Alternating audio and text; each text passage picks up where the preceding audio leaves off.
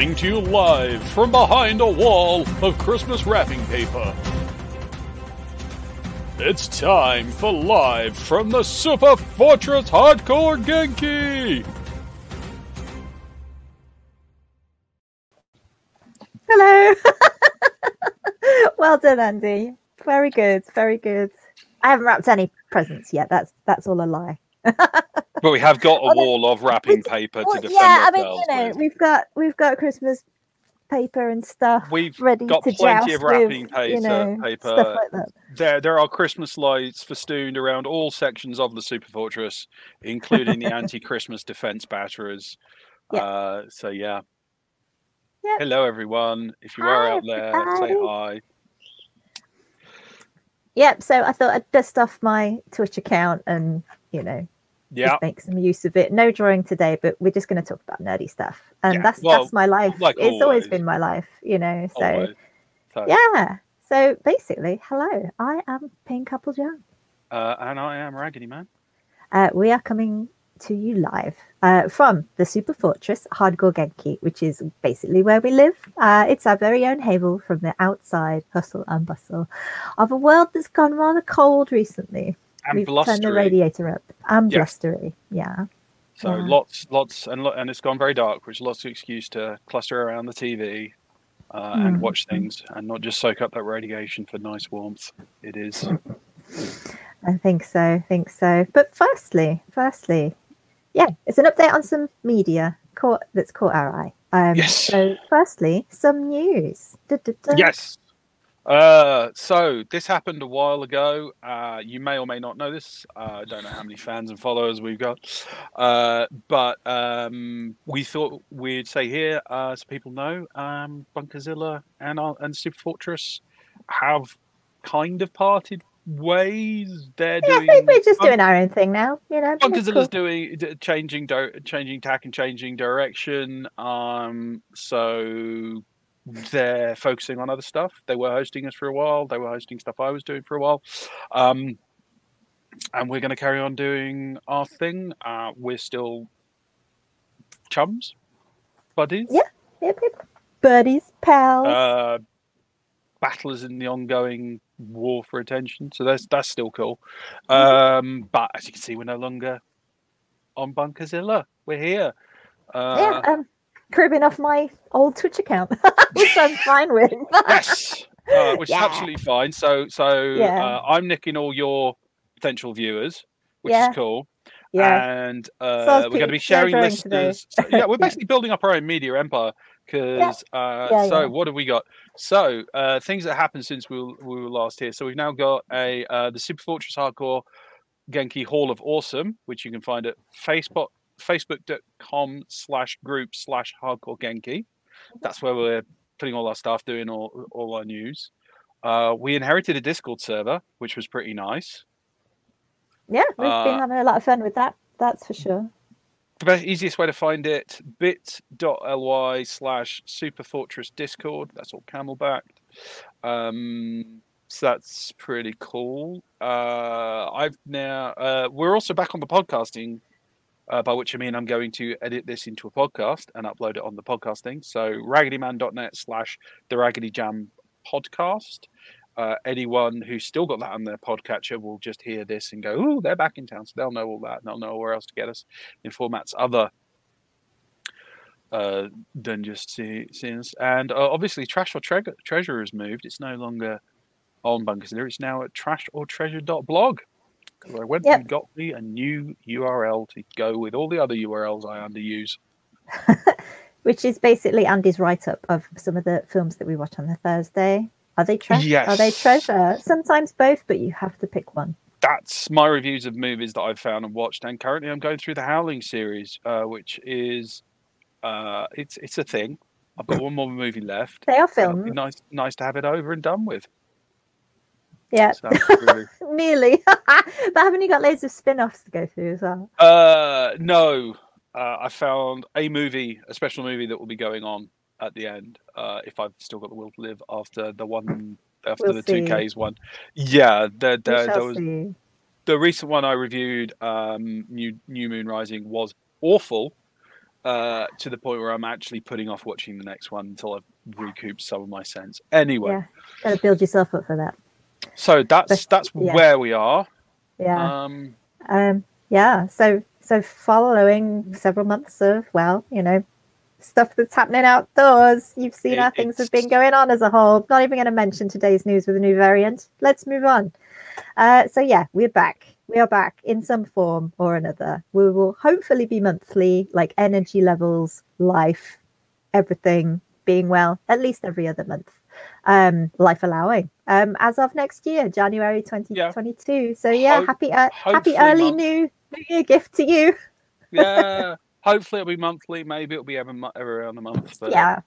We've just got to see how we get on, with everything that life's been throwing at us. I shared a cartoon earlier this week to my pals on Facebook, and it was just this poor chap trying to make lemonade from all the lemons that he'd been given, but the lemonades were they just kept coming, and he had he was basically like put his forehead on the table, and he just couldn't deal with it anymore. And it's like, the lemonade keeps coming, and it just keeps coming. That lesser known All Stars. So. Yep. But it does mean that we've watched a lot of television on the Discord as well, which was great. So shall we start? Meanwhile, on TV. Yes, let's start. Let's start with something that just didn't want to stop. No. So, I don't know. It stopped quicker than the last American season. So we've been watching RuPaul's Drag Race UK season 3. It's been 10 weeks since you looked at me. After 10 weeks of dance-offs, eliminations, bitchy comments, and around 200 different looks. This third season of RuPaul's Drag Race from the UK, it's finally over. Ru took the bold decision to crown. No, I'm not going to read this one out. Actually, I'm going to try and avoid. You never read the. I write these things several days beforehand. Well, I'm not going to spoil who won because it only aired on Thursday. That was only a bold and challenging decision. That was only 2 sleeps ago, so I'm not going to spoil it just yet. Fine. So yes, top 3 queens. The person who was crowned. It's booked in already for a 4th season. There was a little advert at the end of one of the previous episodes. Did this one season show the charm, uniqueness, nerve and talent? We're the nerds. Nerve and talent needed. So my response to that is no, listener, viewer, it did not. If it wasn't for this Discord chat, I probably would have given up on this one. But I just felt that the queens didn't gel. There was very little banter. There was no catchphrases. There was no memes. There was no much better or anything like that. There was just nothing memorable. They were so young and talented, but because of that, the youth. I don't know. It just felt like, I don't want to sound ageist, but it was just bitching and shouting and ego, and it brought very little to the workroom table, other than a few screeching noises. I think the youth. I'm not gonna be angry at them because they're young, because everyone's young once, and young people are awesome. Of course, they can't help it. I think the youthfulness showed, because we've got a very established drag scene and a very established drag tradition in the UK. I think the youthfulness showed the reluctance of a lot of the established drag scene to take part in this, for reasons I do not wish to wildly speculate on, but it doesn't seem to be connecting, and that's why we got a lot of young people, because they grew up with RuPaul Drag Race. I mean, one of the guys in it was 7 at the time that RuPaul Drag Race started screening in the UK. Mm-hmm. So these are people who a lot of their drag consumption has been the RuPaul thing. So that's a very different tradition to the UK tradition. But yeah, I think it also kind of, they weren't bringing something, because I think they were a little too in awe of being on RuPaul Drag Race. Rather than getting on with anything. Yeah. So it took a while. It did tend to grow on me. It did. I have my favorite queen out of the top 3. That was Ella Bidet. I felt that Ella, she was elder.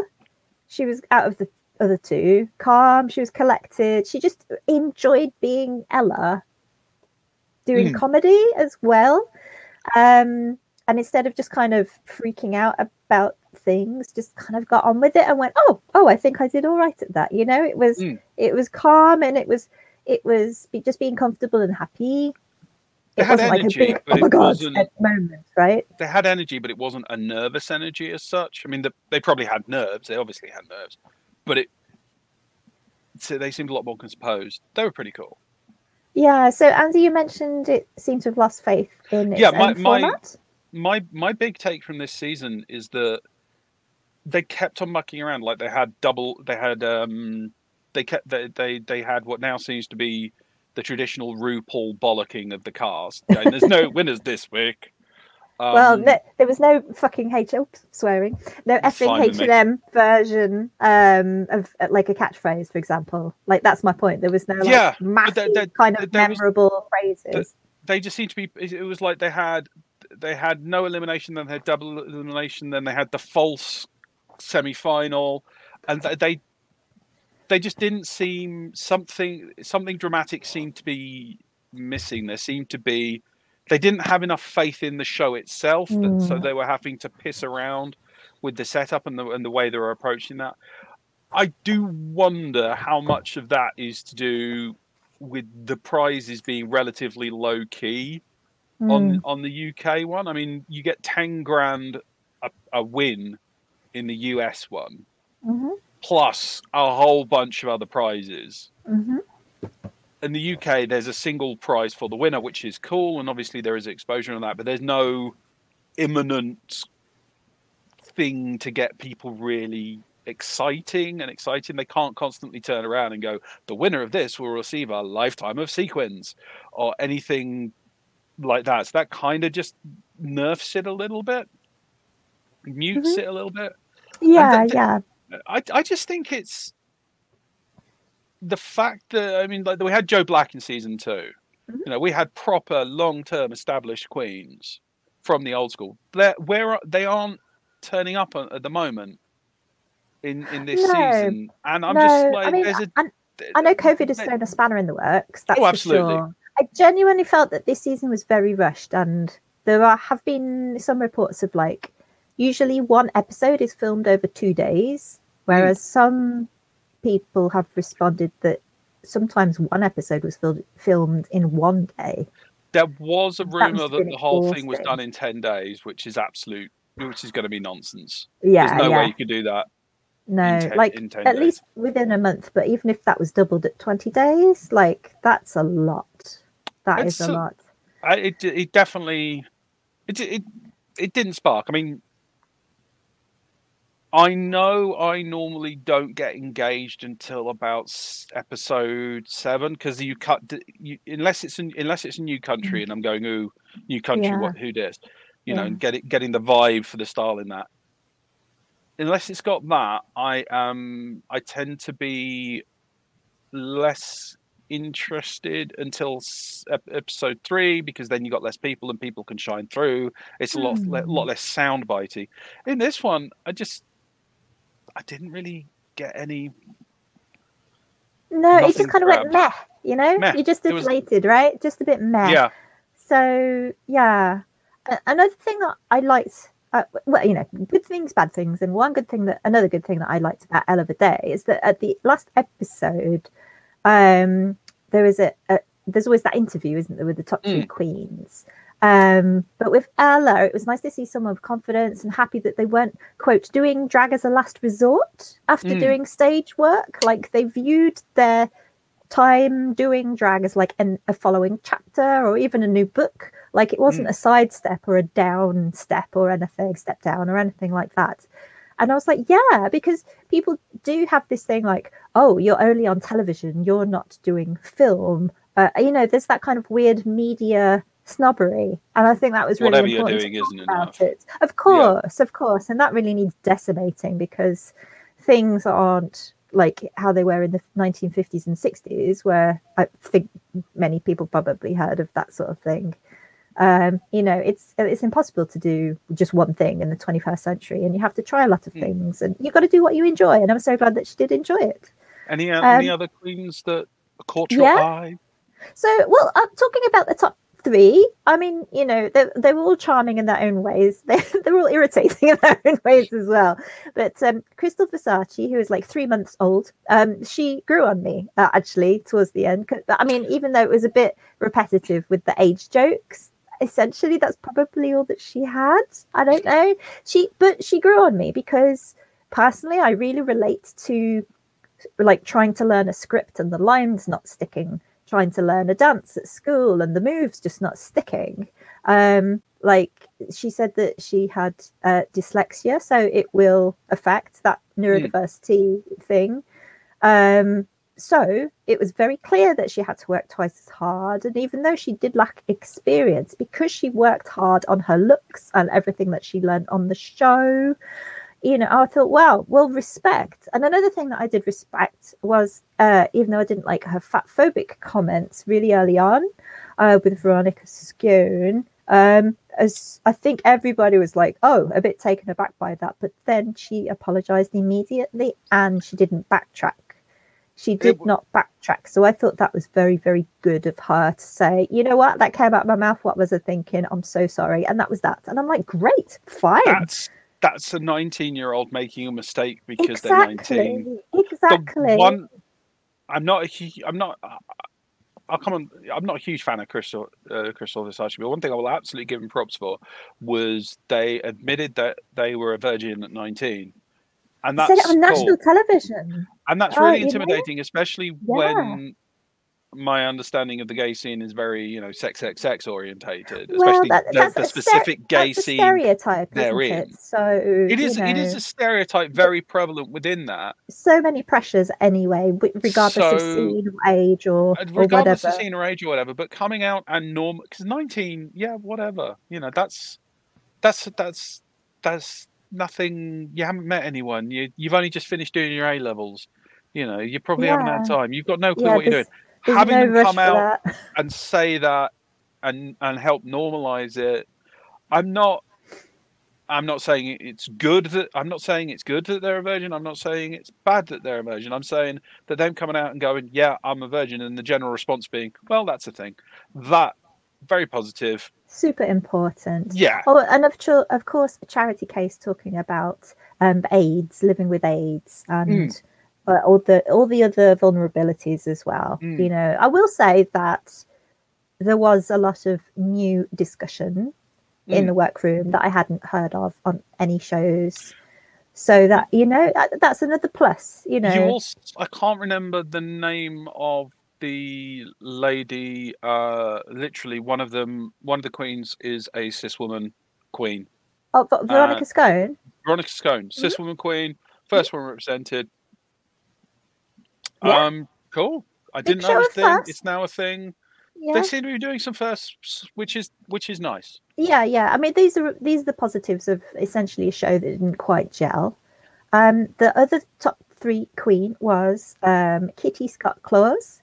So one thing that I wrote in my show notes was that none of the queens in season 3 I felt seemed to lean into their regions at all, because I find that really odd. Because whenever BBC advertise who's your winner, is it your Birmingham queen, is it your Yorkshire queen, is it this, that, the other, London queen or whatever, like, especially when you've had a top 3 queen that's as clearly, as overtly West Midlands as Bag of Chips was. Like, I mean, I clearly have a bag of chips on my shoulder. Lawrence Chaney's whole thing was being Scottish. Exactly, right. And also being awesome. Yes. So I just found it odd that nobody really lent into where they were from this season. They didn't. Maybe River Medway did with her very funny first time round, maybe not second, third, fourth time round of pretending to be the statue. Charitza May and Charitza May definitely did. Yeah, Charitza. Yeah, she was sweet. Spanish.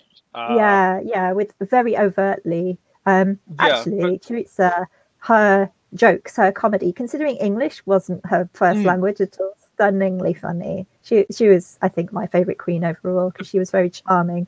Yeah. So yeah, let us know if you we apparently got some viewers, so let us know what you think. Please, sure, drop your comments in the chat. I can't see them, so Andy will have to read them out. As soon as they come, I will throw them up. That's fine. Trust me. If all else fails, this will make great radio. You didn't really sit on the sofa this time round this season. No, I didn't. No. The biggest problem I had was I really failed to care about any of the queens. It did have to work really hard. And this is none of them. None of them were unpleasant. None of them annoyed or angered me or anything. They were all perfectly entertaining, but they were all just there. I mean, the only person that wasn't the case that wasn't the situation for was Charity. It was Charity Case, but that was because they seemed to be on the wrong show. I mean, they should have been on Dragula. They should have been on Dragula, and that is not me being dismissive of their drag. It's completely valid drag, and some of it was absolutely amazing. But I was just watching it, going, "What is this?"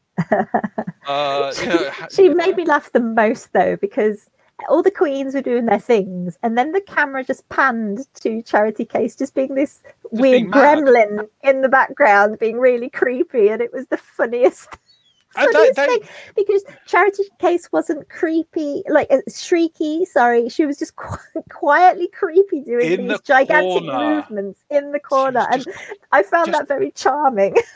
Lurking. Just quietly lurking. No, the fairy godmother from hell kind. She made me laugh a lot. It was cool. She was great. Yeah. Maybe it's just the editing style. Because you've also got to remember, so much of the tension, so much of the drama is in the edit, and this was something I was definitely spotting in the last episode. Was the editing style they'd gone to was almost deflated. There were a lot of what I'd refer to as beats missing, where the show just wasn't quite hitting the comedic tempo or the exciting tempo. So I think maybe a lot of this has come down to the edit, which shows the power of editing in these things. Because we are obviously watching a very false reality. Yeah. So anyway, that was where we were with that. It was. But moving on, our other obsession, Doom Patrol. Oh yes. Doom Patrol, an obsession in this fortress. Oh God, yes. It's more obvious than you think. So this picked up where the previous season was forced to stop due to COVID lockdown. It's been another 10 episodes of the original Hard Luck, not superheroes, definitely not superheroes, getting shat on by life, Misfortune, and Niles fucking Chandler being an absolute dick. They started the season by beating an imaginary friend that was going to destroy the world. Then they died. Then they came back as zombies, and then they fought a bunch of dadists out to shatter everyone's mind with interpretive dance. That's as good a précis as you're ever going to get of a season of Doom Patrol. I enjoyed it, but then that's like shooting fish in a barrel, if we're going to be honest. I'd enjoy Doom Patrol, the deodorant, if they released the merchandise. If DC released the merchandise or the comic.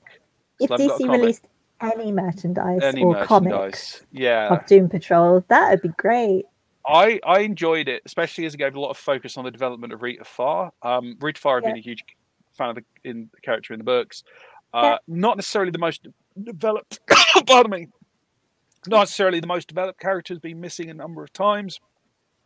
Poor Andy. So Rita Farr is a 1950s character. The actress's head is in the cage in this image. Andy, for people who aren't familiar with Doom Patrol, do you want to just give a very, very, very quick summary of the characters in this? Okay, you've got, starting from the left going to the right, you've got Cliff Steele, who was an 80s NASCAR racer. He almost died in a car accident. He's now a brain in a jar thanks to Niles Chandler. You've got Cyborg. He's a 19-year-old kid, part man, part cyborg because of Niles bloody Chandler. You have Rita Farr. She's the one with the head in the cage. She was a 1930s movie star. She then got turned into an amorphous blob that can control her shape just about. That was because of our bloody Chandler. The lady in the bottom right with the multiple heads, that's Crazy Jane. She has 67 personalities at the moment. Maybe, we're not sure. Each one of them's got its own superpower. Guess whose fault that is? And then the gentleman in the mask is Larry. He used to be a rocket ship pilot and a closeted gay man. He then got exposed to the negative force, which turned him radioactive and became a symbiotic life force for him. And if you can't guess whose fault all that was, you don't get the idea of the show. So he was an Air Force pilot around World War II era, wasn't around, he? 60s. 60s era. And this is all set in the current day, so they're all quite old. That's right. And then the person who isn't in the picture is Niles Chandler. I'll get onto that in a bit. Anyway. And the lady in red? Lady in red is Madame Rouge. Madame Rouge is the focus of this season. Kind of. It's like her and Rita Farr. Mm. But, look, another one of you. Hello, Moofa. Good to see you, Moof. Yeah. Hi. No, hi. Okay, when you say it, yes. Very, Larry very. Trainer, Air Force pilot. Somebody rang. Ding dong. Yeah. So yeah, it was pretty cool. Rita Farr, as I said, the character got a lot more expansion in this season, which I really liked. They built up the character, gave her a lot more direction than had been done previously, which was really, really great. There was also a lovely part when Brendan Fraser, because the body of Robot Man is the physical body is one gentleman I can't remember the name of. The voice is Brendan Fraser. Okay. And they had a wonderful scene where Brendan Fraser was playing pre-crash Cliff Steele, and he was talking to himself as post-crash Cliff Steele. Just both of them physically meeting and swearing at each other and going, "Hey, buddy, you're looking great."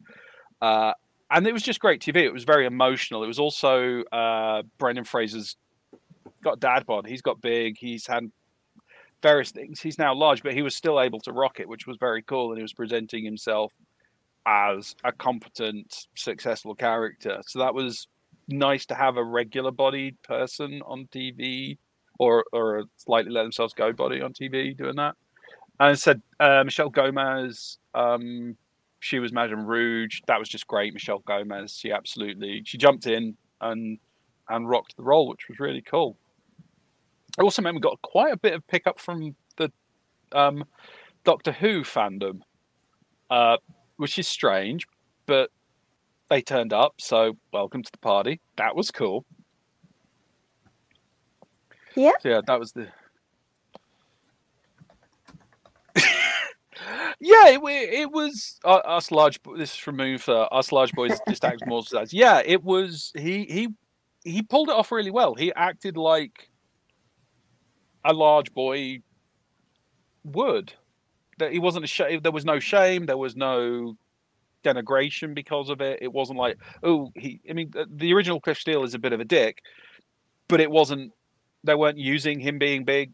Brendan Fraser being big to exemplify him being a bad person. It was just that's the shape he was. So that was cool.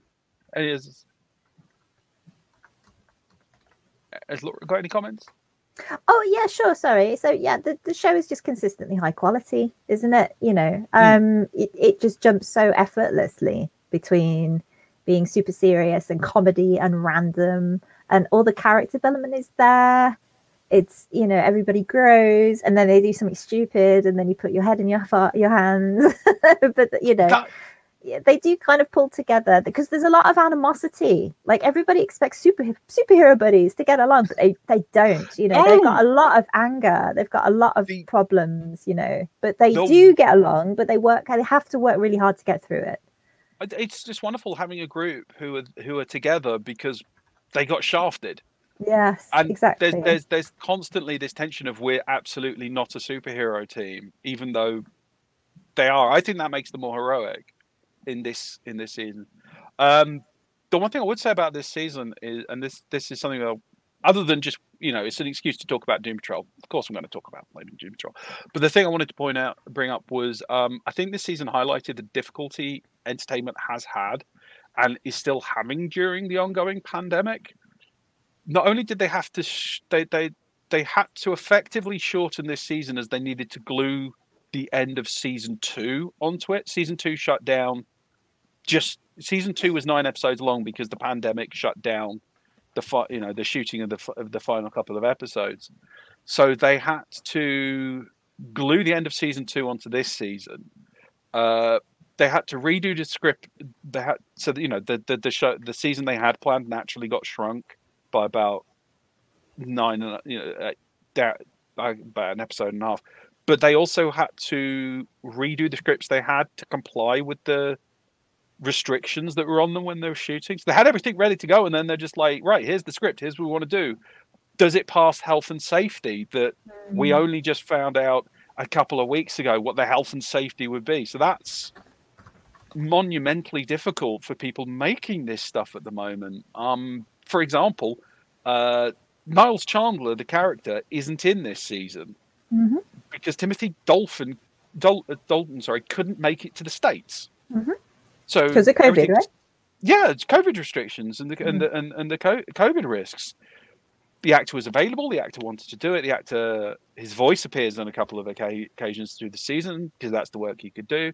But it's as I said, it just highlights. This is just one show that highlights the difficulties people are having making entertainment at the moment, and the grace that they managed to flip the season and make it work. I think that's. If we're getting any new content at the moment that isn't 3 people in a field talking with the fan on, then there's an awful lot of work behind it. With the masks on or whatever. Yeah, absolutely. But so what's next, Andy? Do we know anything, like whether it's any more I have no clue, or Danny the Street or the Brick or the ambulance? I mean, there is a little ambulance. We've got the current status is Danny is an ambulance. You can see the ambulance on the road at the bottom of the image. That's Danny the ambulance. He used to be Danny the Street. He then became Danny the Brick. He then became Danny the. Anyway, that's Danny. Danny's awesome. I have no idea because this season they brought in a large crux of the season was a group of characters called the Sisterhood of Dada. And the Sisterhood of Dada were an updating of one of the villains they faced last in the comics, who were called the Brotherhood of Dada. So they radically changed those characters. Just the whole premise of who they were, how they connected. They did them brilliantly. They were absolutely the characters from, more or less, they were absolutely the characters from the book. It was just on a completely different life path. Yeah. So, and they're also bringing in some of their own plot lines that they built up from the previous seasons. So for me, as someone who knows the comics absolutely inside out, I have no idea what's coming next, and that's brilliant. Yeah. It's absolutely Doom Patrol, and I am absolutely sure there will be stuff that I will point out and go, "Oh, that's that from the book," but I won't know what will be coming next. Yeah, and that's great. Yeah, absolutely. In a time where we've got remakes and everything popping out of every single media orifice, like it's just nice to have something so random because it's not following the comics at all. It's inspired by the comics, really, for its adaptation. So even if you have read every single page, like Andy has, you still don't know what's happening. So it's good. All right. So another episode, another recommendation for Doom Patrol. So yeah.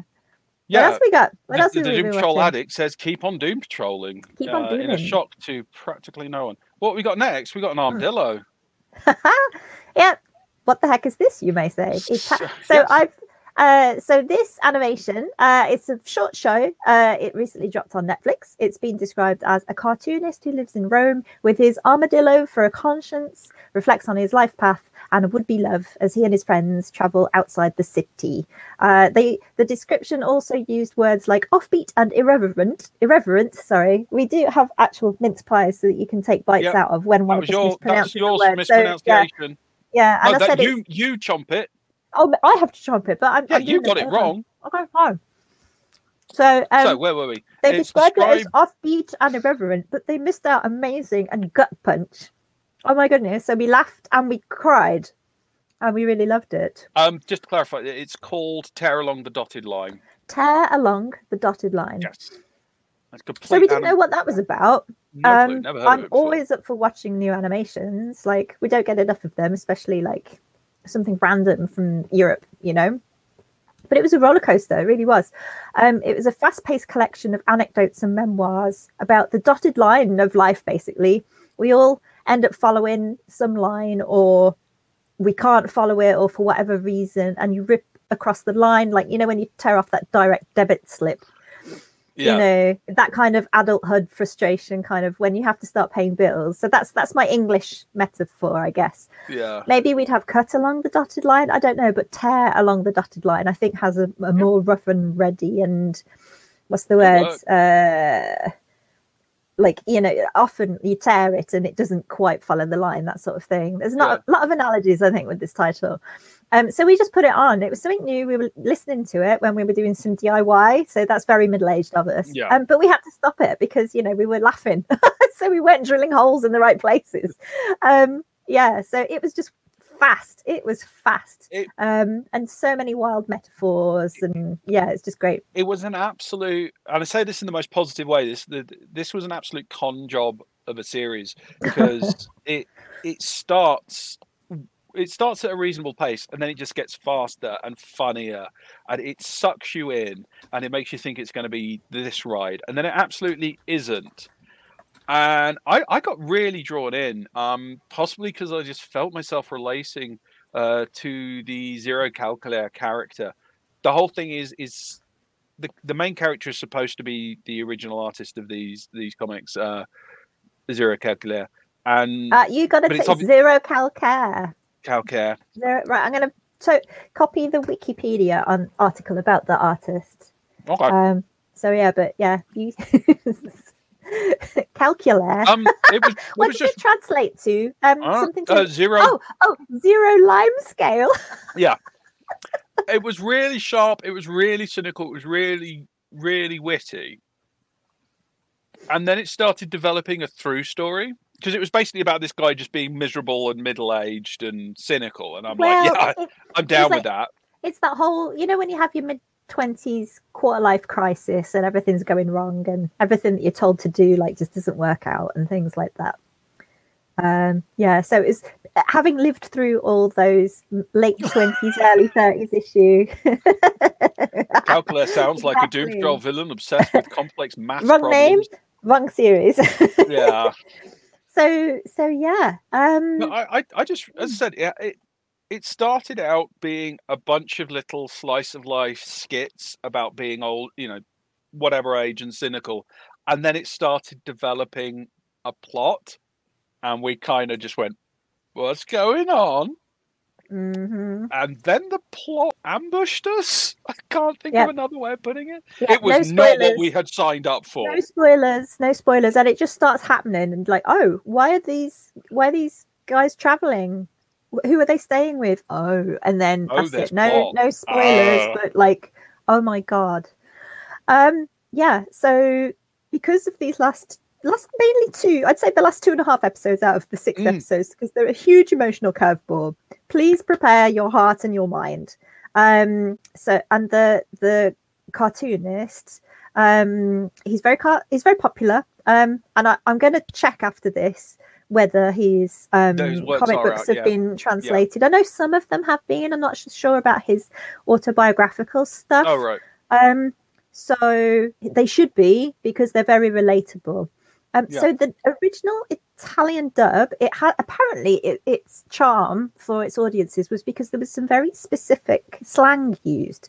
So the English dub focuses on accents, which I think brings a parallel comedy bit across. Well, like the fact that his buddy was Welsh. The fact that his buddy just came out with his Welsh accent, and that just floored us because it was ridiculous. But it works so well.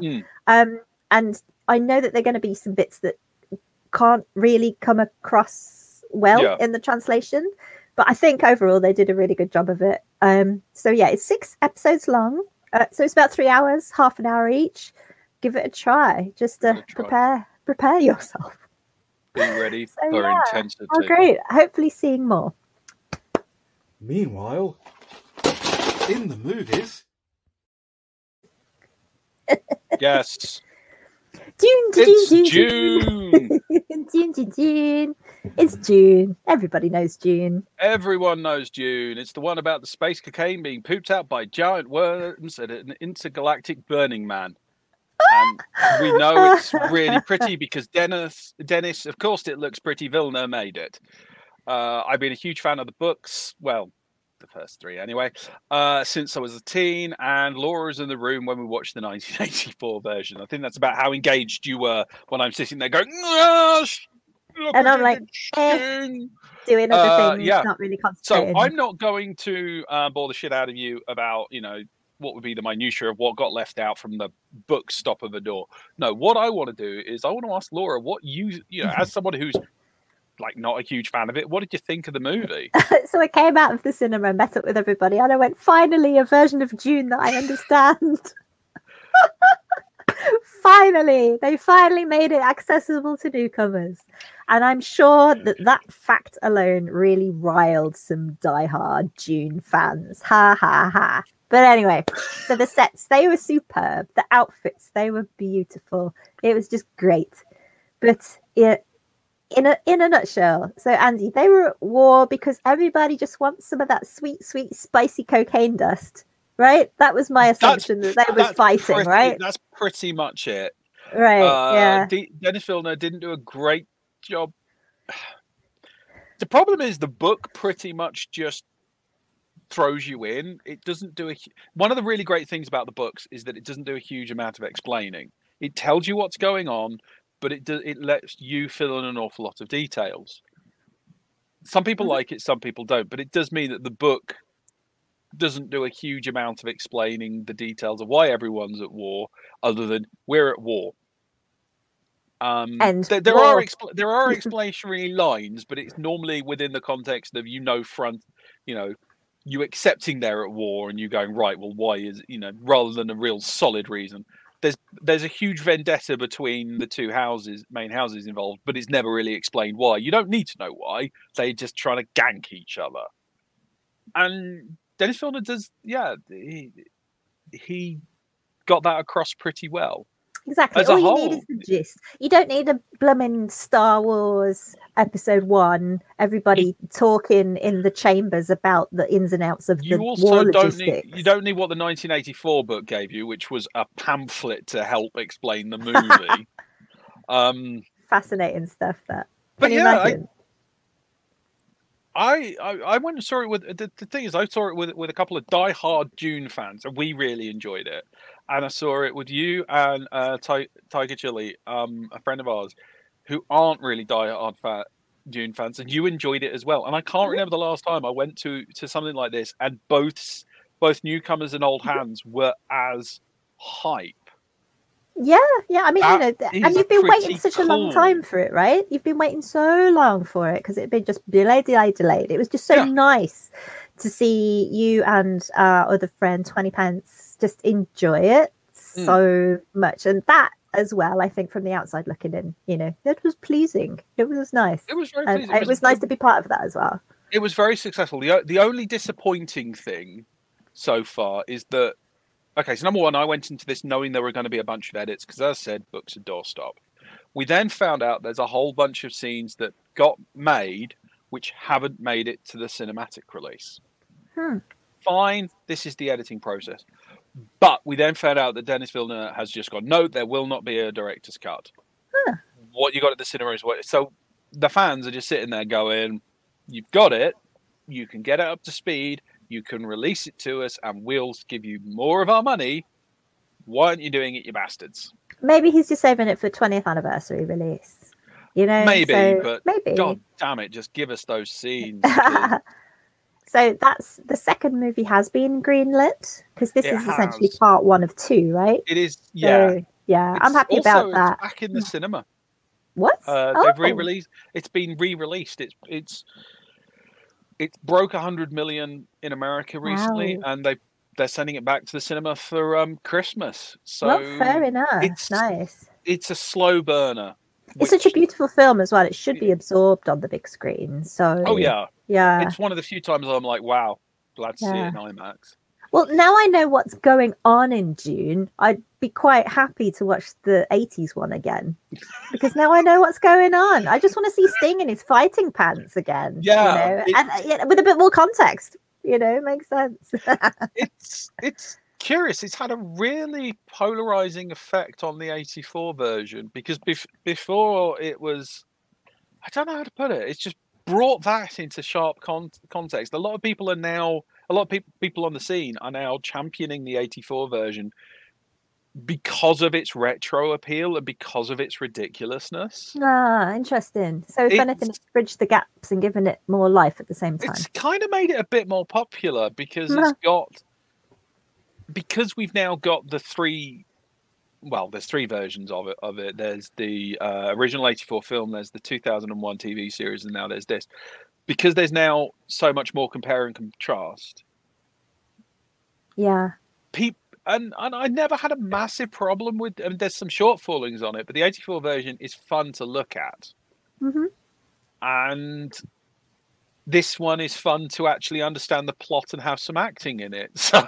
Or comprehensible acting. It's unfair on the 84 version. The 84 version's got a lot of acting. In some cases, it's got far too much acting. But, so much acting. Yeah. Yeah. I'm still.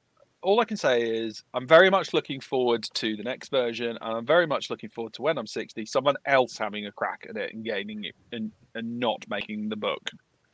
It's just it's going to be what it's going to be. So if it's at the cinema again, go and see it. Yes. We thoroughly enjoyed it, whether you know it or not. Don't be put off by weird Children of June TV or 80s Sting pants. June. Like, you can just go and enjoy it from scratch. Speaking of children, Ghostbusters Afterlife. Woo! This is where we get contentious. Well, yeah, I suppose so. But by contentious, you just mean different viewpoints. Christmas June, stuff your stocking with spicy cocaine. Always spicy cocaine. Anyway, carry on with the Ghostbusters. So Ghostbusters has always been a big part of my life. Like the original film, it was creepy enough for young me to be spooked by it, but also intrigued by it. So, it was the first kind of grown-up film that was cartoonish enough that I had enough interest in to watch. And that was swiftly followed up by the real Ghostbusters TV animation. And that was one of my early special interest animations. And then after that was Garfield, because Lorenzo Music was both the voice actor for Garfield as well as Peter Venkman. But that's another chapter. Ghostbusters always leads to Garfield. Well, it does, because Bill Murray voices Garfield now, which I think is amazing. But that was a weird parody. I think Rick and Morty did something about it, and that blew my mind. But anyway, as usual, Ghostbusters, it was considered a boys' film. It was considered a boys' cartoon. So not many of my friends who were girls at school didn't like it as much as I did. It was very much something I enjoyed at home, with my brother. We had lots of toys and the comics, and what I also love was Janine. Like, Janine Melnitz did not give one, she put everybody in her place and sorted everybody out. Like, even in the cartoon, she was an honorary Ghostbuster in some of the later episodes in the later seasons. And I think also an idea of a group of like bumbling around adults, like not being held up to much in other people's viewpoints. Still being able to do a good job and follow through with what they believe in. Like, that's reassuring to me. It was reassuring to me, like, as an anxious kiddie. And even though I wasn't very science obsessed, it was just science fiction-y enough to hold my attention, I think. But then you had Ghostbusters 2, and that was really, really boring. And nobody remembers anything about it. Yeah, but nobody talks about it, though. Like, and Harold Ramis wasn't even in it, right? He was. Like, somebody wasn't in it, or somebody didn't have much to do with it, or somebody really didn't want to and they were forced. Was Bill Murray? Bill Murray, like Bill Murray didn't want to be into it, which is why he wasn't wearing a suit. It was basically Dan Aykroyd really wanted to do it. Yeah, but it didn't go down too well. But yeah, so and then ages later we had Answer the Call, which was released a few years ago, and it's one of my favorite films. But again, for my love of female characters, and like it was the film I wanted to see as a little girl, Ghostbuster, really. But that got trashed mainly because of sexism. It wasn't quite the same comedy, even though there was Saturday Night Live comedians. There was a lot of problems with online hate with that film, which I feel is dreadfully unfair. So I actually had a lot of trepidation when I saw the trailer for Ghostbusters Afterlife. I really did. But it was clearly marketed as, clearly, transparently, it was a focused, intentional nostalgia trip. So I was like, right, come on, let's go and see it then. But when we got in there... Are you going to give them the skinny? And it hit all my buttons. So you've got little nerdy Phoebe on the left with the proton pack. You've got the ever-exasperated mum behind, and you've got the little boy with the binoculars on his head, and he's called himself Podcast because he does podcasts, and he just wants content, and he liaises with Phoebe, who is very awkward and isn't very good at social skills. She's more into clearly science, supposed to be neurodivergent. Both of them. I clearly put Phoebe down with autism, and I clearly put Podcast down as ADHD. He's possibly, just so energetic, but hyper focused on his thing. On the left, we've got it's Finn Wolfhard is his real name from Stranger Things. Amazing name. Amazing name. Here he is playing Trevor Spangler. Spangler. Take that bite. Sorry. Spangler. Take that bite of mince pie, Andy. So what we should mention is that the mom and Phoebe and Trevor, they are all related to Egon Spangler. Behind Trevor is a lady, I've forgotten her name, but she works at the fast food joint. But again, it's just being awkward, but believing in these random things that nobody else does. At the forefront, he's not actually the main character. They put him at the forefront of this poster because he is Paul Rudd. It's actually Phoebe and the mom and the brother that are the main characters in this film, but they put Paul Rudd in it to get bums on seats, clearly. So. Do you want me to read the intro, or are you just absolutely determined not to read the intro? Have I missed it entirely? Yes. Oh, there we go. Well, I've done it. It's fine. Who needs show notes when you're excited about Ghostbusters? That's cool. But their poor mom, she's ever exasperated and frazzed, and they've got no money, and they end up going into this spooky old house, and that just opens portals, basically. They live in the middle of nowhere. So I loved it. So Andrew, why are you so about it? Why am I so about it? Yeah. Okay. So to give some context, the new film focuses on the family of the now dead Egon Spengler. I'm going to eat my mince pie now. Due to the sad passing of Harold Ramis. Features the antics of teen geek science kid Phoebe Spangler and awkward elder brother Trevor Spangler, supported by their exasperated... Eat that mince pie. Mum. I did. Phoebe Spangler. They're trying to adjust to a living in the middle of nowhere with nuclear powered death rays, as they've inherited land to keep them all busy. The problem I had was that I could see all the tricks it was trying to pull. I could see exactly all the heartstrings it was trying to hit, and I could see all the member berries it was trying to set off with me.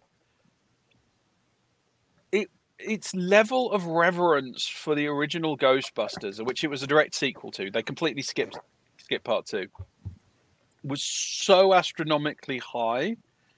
The story never got to be its own thing.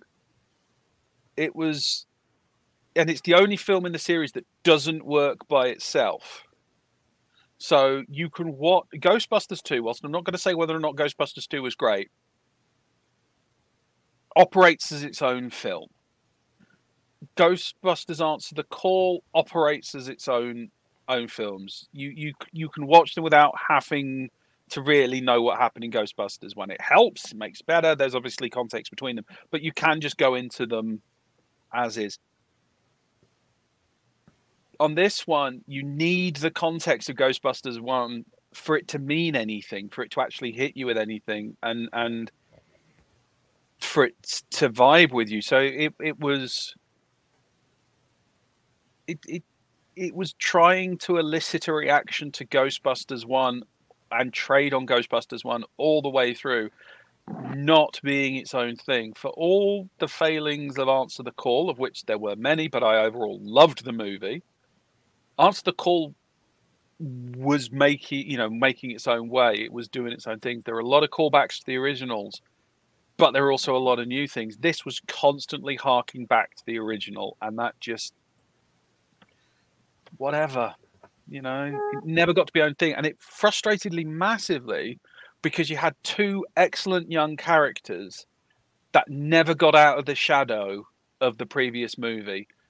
Even the ending had a Deus Ex ending that was just, aren't the Ghostbusters great? And it's like, yeah, they were great. This isn't their sodding film. I wanted it. So it just... It was a nice love letter, though. It was an absolute love letter. But what else could it have been? I mean, you can't. It could have been its own thing. No, I don't think you can trounce Ghostbusters, though. Honestly, it doesn't need to trounce Ghostbusters. But if it tried to be its own thing, wouldn't it just get like online hatred, like Answer the Call did? Well, probably not, because it's not female centric. So yeah, you wouldn't have as many haters going on there. I think with the characters they had and the setup they had, they could have relatively stuck to the same plot. They could still have had references to the old plot. It's difficult to discuss this too much because I want to avoid spoilers. But they could still have had most of the same setup. But I don't think you could have fit it in the same film. Characters have done the stuff. Let them be the writing. I don't think you wouldn't have been able to fit that into a film because you needed the Paul Rudd character to show everybody about, hey, these guys saved New York in 1984. Yeah, no, you couldn't have done it without it, though. That's the thing. But, no, I'm saying you. Obviously, it harks back to the original movie. But I'm just saying, even with the setup, they could have just had more of it being... And they at the midpoint, they started going in their own direction, started having the new characters doing the stuff. It was just then when it got to the final act and then the actual what was going on, it was all relating to the previous movies. It was almost like it was just to remember, Barry. It didn't give me any... It didn't give me any new feelings. It didn't give me any new moments to hold that were in and of themselves awesome. It just kept on going, hey, you remember when this other film did something cool? Hey, you remember when that time that other movie made you feel X? And I'm like, yes, but I'm not watching that movie. What do you want me to do? Take this movie out and put the better movie on? But do you want... I don't think it was better. That's what you're signaling me to do. No, I don't think it was better. No, I'm saying that was how it made me feel. Like it was constantly going, do you remember this other better movie? I'm like, no, make this movie better. Well, okay. Well, did you enjoy seeing it on the big screen? Was it worth it? It was all right. I can't go any further, and I'm absolutely trying not to bag on it because I know so many people who've absolutely loved it, and I'm not going to take that away from them. I just didn't hit. Well, fair enough. So it's a bit of a Marmite one then from Super Fortress. So try it. You might like it, you might not. But how about Paul Rudd? You were talking points about Paul Rudd. He does a solid job of being Paul Rudd. I can't help it. It's Paul Rudd is in movies because he plays Paul Rudd. And that's what he does all the way through this is he plays Paul Rudd. And he has a thing that he does, and that's what he does. He's so inoffensive, isn't he? Yeah. So fair enough. That's our summary for Ghostbusters, isn't it? So yeah. The kids were brilliant. I wish they'd had more impact on the plot. They were great. Yeah. Especially in the resolution. But anyway, that's I'm a bitter. You're bitter old man. From Moonfer, Paul Rudd is like Ryan Reynolds. That's two bites. Moofner, not Moonfer. Moonfer. Paul Rudd is like Ryan Reynolds. They both have played the same character for the last 4 years in different movies. Yes, that's true. Oh, you want absolute proof of that? Red Notice. Oh, we watched that. That was a non-entity. Yeah, we're not even talking about Red Notice because we cannot recommend it. Gal Gadot, The Rock, and Ryan Reynolds. Being Gal Gadot, The Rock, and Ryan Reynolds for 2 hours. It could have been... It was mad. Absolutely. It was mad bad. Not mad in a good way either. No. It was just dumb. Do you have an intro segment for the next section, Andy? I do. Go on then. Yeah, I'm talking of Mad and Bad, Trash or Treasure. Dum, dum, dum. This is a shameless plug for the Thursday night gets together. It gets together and it puts the lotion on the basket. You can find out about them at facebook.com/groups/hardcore Genki. The actual chat we do, that's bit.ly/Superfortress Discord. So this is a shameless plug. Well, it's not just a shameless plug. It's more than a shameless plug. Well, this is the Super Fortress Hardcore Genki, yeah. So we can talk about Super Fortress things.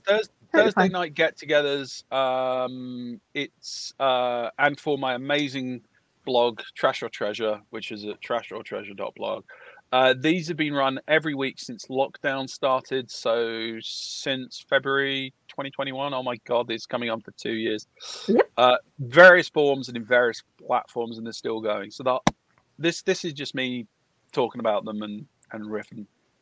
Yeah, absolutely. The whole thing started because the Trash or Treasure posts that I was doing, and the Netflix Watch Parties app came into existence. My theory was that if I'm watching these movies anyway to do these reviews, I might as well invite others to join in, do the same for a bit of company, help drum up some more readership, get some other people's views on stuff, because obviously I suffer from crippling imposter syndrome, so I needed to have assurances that my opinions on these things were even slightly valid. And, drum up some more readership because you try and get interaction to get people involved. What I didn't expect, and this is the thing I'm more interested in, was it growing to something that people really look forward to as a social meeting. Like, we've now got a regular crew of people actively coming along, and if I don't do a post saying it's coming, they're going, "Hey, what's the next movie? What's the next movie?" Rather than each week me having to bang the drum and drag people out. Part of this probably because we didn't, when I started it, we didn't know lockdown was going to be forever. It's true. And I'm also just surprised because I never thought people would have the same resilience to bad movies as I did. Oh, I don't know. I mean, didn't they make an entire TV series like Mystery Science Theater and MST 2000? They have made stuff like that, but those are always looking at, that's trying to find the big difference I'd say between that and what we do is they're finding bad movies and trying to say this is a bad movie, this is why it's bad. Trash or Treasure is taking, like, I always look for stuff that's mid-rated, like 6 out of 10, 5 out of 10, 2.5 out of 5, and bung that one. Yeah, I think the two. That's true. I don't know. The riffing does help. I mean, to be honest, like the top two, we've come across some proper treasure, even though they were full-on trash. But we have really, really endured some terrible. But it's the fact that people keep coming back for the good stuff. It's people are happier when we find a treasure. Yeah. People are happier when we find something that's not technically a great movie, but is still absolutely worth watching. Yeah, that doesn't feel as much of an endurance as perhaps we had thought it was. It's the willingness in this day or age, where all these people. There's so much media, isn't there? Right? There's so much media, and it's so much easier to find good media. You can just go on Amazon, you can just go on Netflix, and they will just go, here's a movie, here's what all your peers have said, and you can find something you will like. Yeah. And time is precious, even when we're all locked at home. So having people go, I'll take an absolute blinder on what could be hot garbage. That's really cool to have happen. And it is nice having people watch the same film as you, like ping in the silly comments. Like I view it as a really good thing, and I think I prefer the Discord and the live chat online to having everybody over and talking all over the film. Like for me, like it is funny, but it for me personally, as an individual who gets like overloaded with things like that, it would just become annoying and frustrated, and I wouldn't enjoy it in the same way. Like, for example, I mean, I mentioned Mystery Science Theatre, but I just can't actually watch it because I find it too annoying. Like, when it's on text, you can choose to read it as you go along, or just put it down for a bit, enjoy it, and then when a crap bit comes up, you can pick it up and go, someone thought of something it's your choice. Yeah. Whereas if someone's talking about it over and over and over, it's intrusive, I think. So that's a really good positive trying point to get their joke to land again and again. Yeah, possibly, yeah. And it's like, pacing. The beauty of Discord is you can consume it at your own pace or ignore it at your leisure. Exactly. I would say ignore it at your leisure is a very key line here from Mufna, because if you are liking a film that everyone else is bagging on, you can just ignore the Discord. And there have been multiple times where I've been absolutely enwrapped by a scene and people have been slamming into it, and I've just not been. So I don't miss out on enjoying that film. Exactly. I don't, especially with this kind of movie, I don't feel bad. No. Not that our crowd is like that, but I don't feel bad for liking that scene. I get to finish the scene and feel smug that everyone else is wrong and that I get to write the reviews, so they're going to be completely ignored. Maybe it stems from back in the day when maybe we didn't know as many people who were into the same things as we were passionately into. If you try and show someone something that you really loved, something, and they were just like meh over it or suddenly slammed it, it's so painful. So I think having that choice with the Discord chat maybe ties into that experience that many of us have had. One thing that has actually surprised me is how tolerant people are, and it's obviously it's a self-selecting audience, but the tolerance that the people involved. We got I'd say about 10 or 15 people cycling through, which is it's a pretty reasonable amount. It's how much tolerance they got for what would normally be called bad films, as long as the film tries to do something fundamentally entertaining. Acting is minimal consideration, effects are secondary. Something being a treasure pretty much comes down to a steady stream of stuff happening and characters to care about. It is, do we care? Is something happening on screen and do we care? That is what makes people think if something is trash or treasure. It's some of the stuff we watched has been incredibly technically good, but really slow. So people are just like, yeah, this is pure trash. Whereas something like Night of the Scarecrow, which really is badly made, we loved it because we had a lot to talk about. It had a lot. It said it had a lot to talk about. It said it very awkwardly. It said it very cheaply. It tried its best. That's it. It's tried, and that to me, I found that. I am finding that.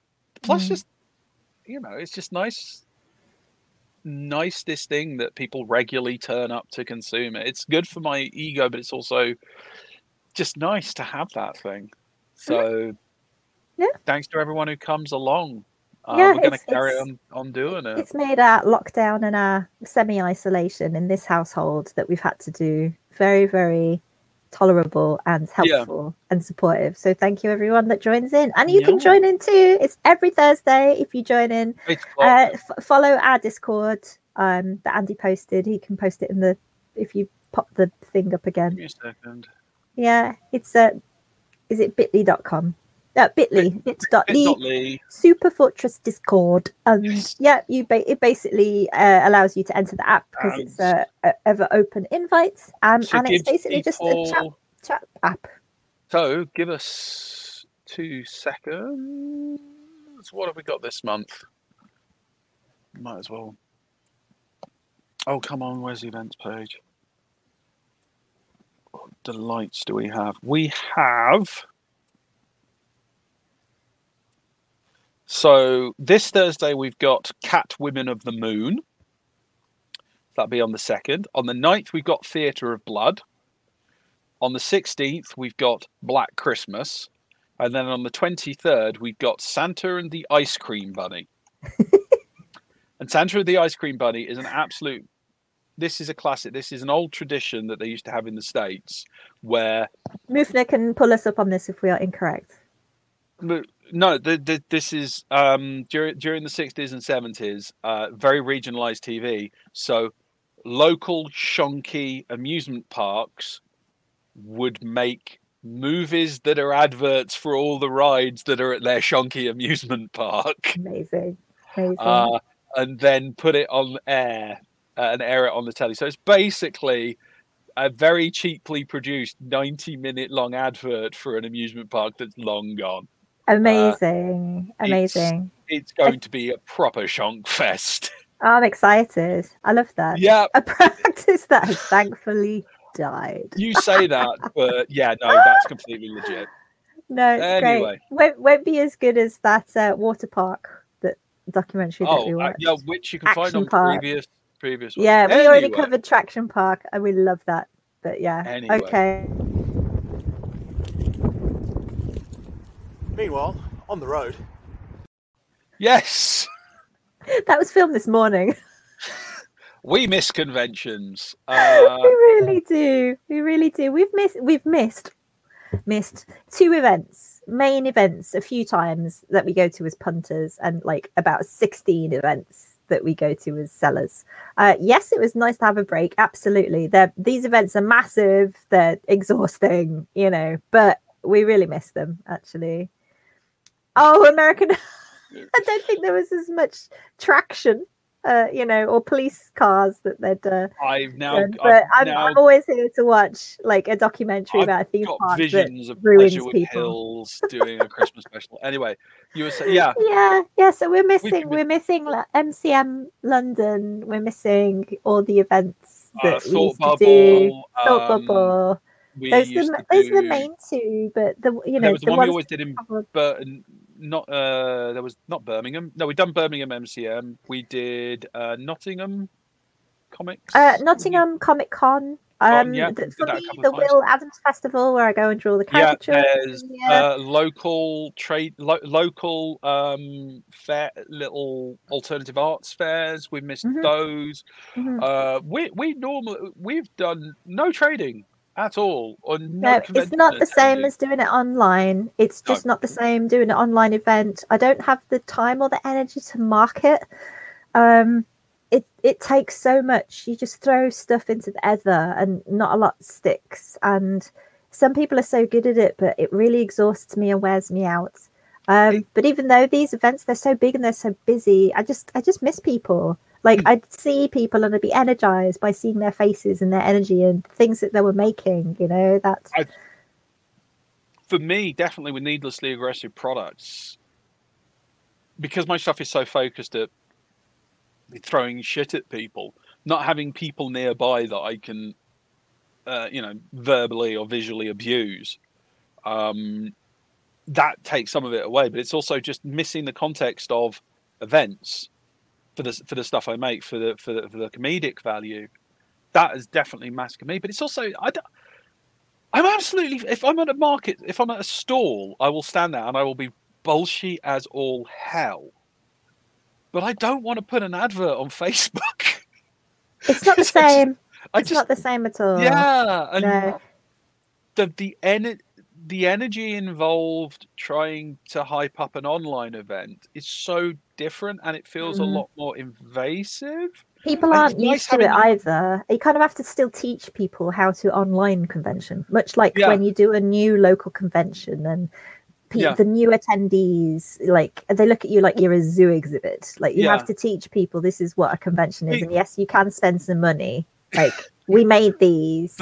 The number of times we've been to first-time events and people come in and they're just like, "What is this place? Yeah, who are you? What have we do?" It's like that was another type of tiresome, actually. Yeah. Like comic conventions have been happening in the UK since the 70s. What is going on with this? Not everyone. You go to Marvel. The 70s. Well, the amount of people that go to see Marvel films and they don't really realize that like comic books still exist. It's odd, but it's odd. For me, it's going to take a long time for me to feel safe. When you've got a chronic condition, it's really highlighted that when other people decide to be selfish, they really blummin' go for it. I think we are entering on the safety front, because obviously the reason we haven't been has been safety. we're now entering a difficult phase, a very difficult phase, where the wish to go to events could easily outstrip the ability to run safe events. It's a very difficult balance to be made, not least because unnecessary precautions lead to, I want to call it safety theatre fatigue. It's like if you are being overly cautious, people will work it out. They will get exhausted by it, and the lack of you got that, but you've also got a lack of necessary precautions can lead to literal death. So there's a very difficult line. I know that MCM, LFCC, there are a number of events running shows and doing shows that are being safe. There's not been a massive spike from MCM. I thought there would be. I was wrong. Yeah, everyone that's done a lap flow test has come out shiny and good. Yeah. So, you know, they are putting in precautions. Yep. But how long will those precautions be able to stay at the levels they are? How long will people be willing to put up with that? And how long before smaller events start kicking things off? Because apart from anything, there is an actual demand. I mean, I honestly, I never realized how much I took for granted the energy of the events. Yeah.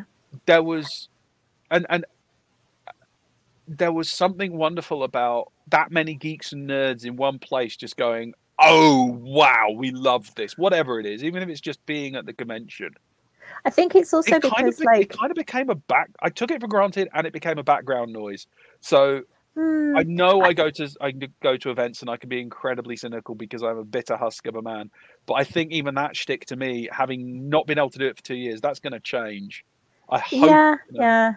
It's I can't take it for granted any longer. Again, because in the past we've had people like not really get what we're very much into. So to be in a place where all those people are also into what we are into, like to a level more than the average person, even though the internet has helped us connect and different types of jobs have become available. Like we met at a job that was pretty geeky years and years and years ago, but because we grew up when those opportunities weren't around, I don't think we take it for granted that it's easier to find people who are into sharing the love of these things. But I think, again, taking it away does make us realize, like, yeah, actually, I really miss these people. I speak to so many of them almost every day on social media, at least every week, every month.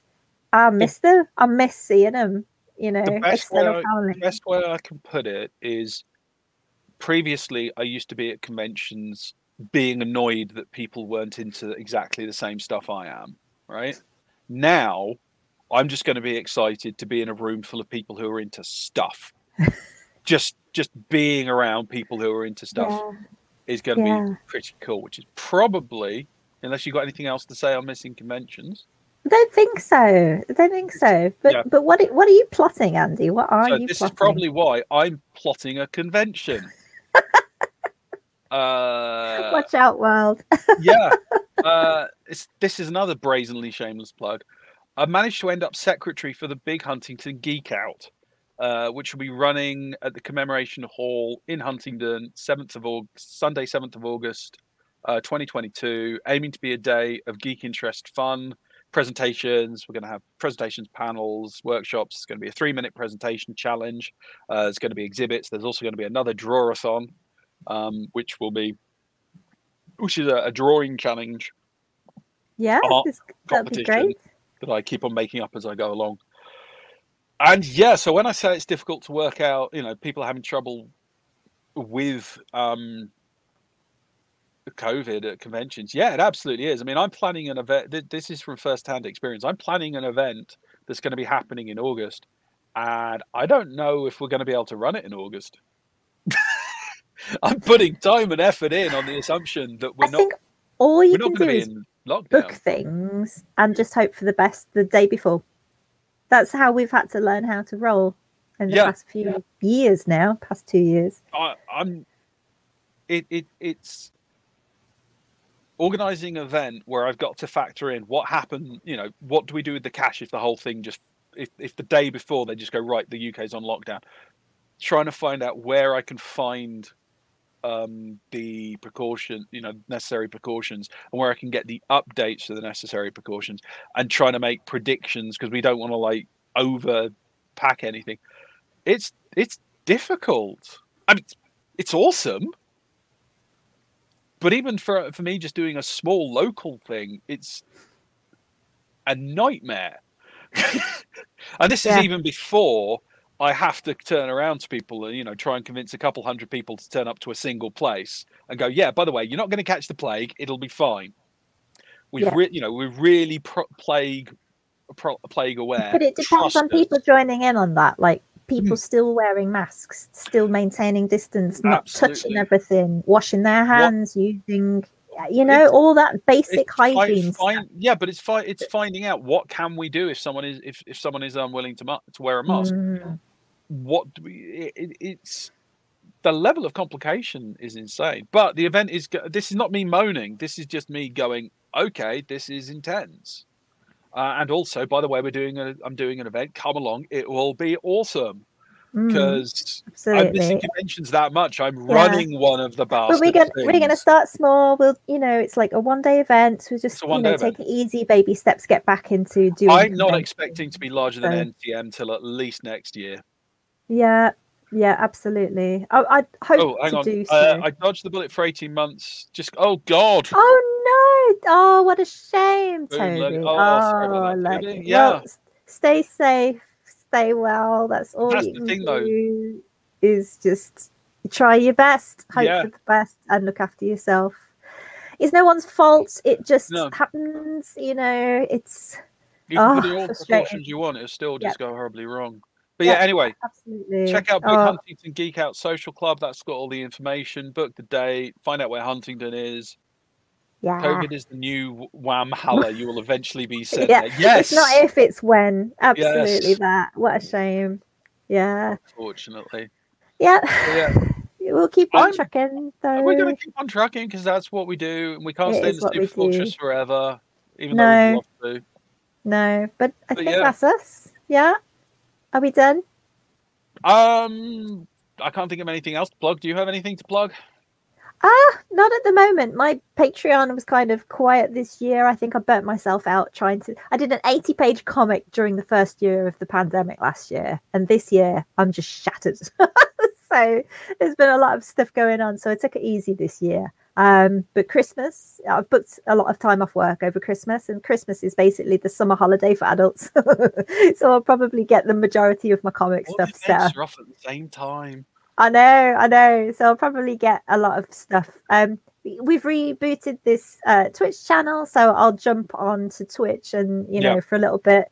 I'm going to be doing stuff on my Twitch channel at some point. And I got an idea that I think stuff we can be bothered with. Yeah.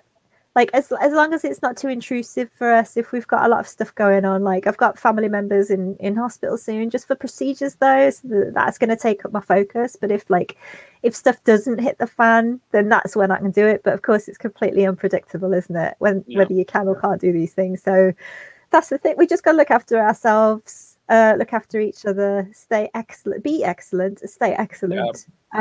So the next, sorry, Andy, you were saying. No, you're hitting the script. It's fine. No worries. So we were thinking about the next show. Let's see whether we can do it. So this is the end of November, and then the next December deadline would be on the 25th of December. So, no, not doing that. Happening. I'm not doing a turkey and then jumping online for all this. It may surprise people, but there's a lot of prep that goes into these. Streamy Christmas dinner. God, someone will be. I'm not doing that mukbang. Oh, no thanks. So we're going to aim at January the 29th, but if we can squeeze one in over the Christmas holidays, then we will. But again, it's just going to be ad hoc when you feel like it. Tell everyone about us. Tell everyone to come. So hope you've had a good time. Hit us up on YouTube where it's going to be posting. Hit us up on here when it's going to be. Join us at the Super Fortress where we let everyone know what to do and share an awful lot of silly stuff. Right, Laura, where can people find you? Main website, pinkappleJam.com. On Twitter and Facebook, I am Pink Apple Jam Art. On Twitch, Pink Apple Jam, and Patreon, Pink Apple Jam. So that's my name again. It's Pick Up Jam. You so find... Etsy as well. Yes, well remembered, Andy. Well done. I'm Andy's on stuff. Etsy. Go to Etsy, look for Needlessly Aggressive. You'll find my shonk. Go to Raggedy Man. You'll hear me screaming into the wind on Twitter. Yep. And a little co-announcer thing is at Hardcore Genki, which is awesome. Indeed, that's our Twitter account, isn't it? Yep. Yes. So jump onto Twitter and find our witterings there. But thank you so much for joining in. Stay safe. Yes. Facebook. Oh, before we forget, of course, Facebook, Hardcore Genki. That's often where we'll share stupid memes and stuff as well to do with the films and TV that we've been watching. Book you for events and go, come and watch us do a thing. We demand your attention. It's a nice little, just group, just gang. Yeah. So stay safe, stay well, take care, and be excellent to each other, everybody. All the best. Stay well. Bye.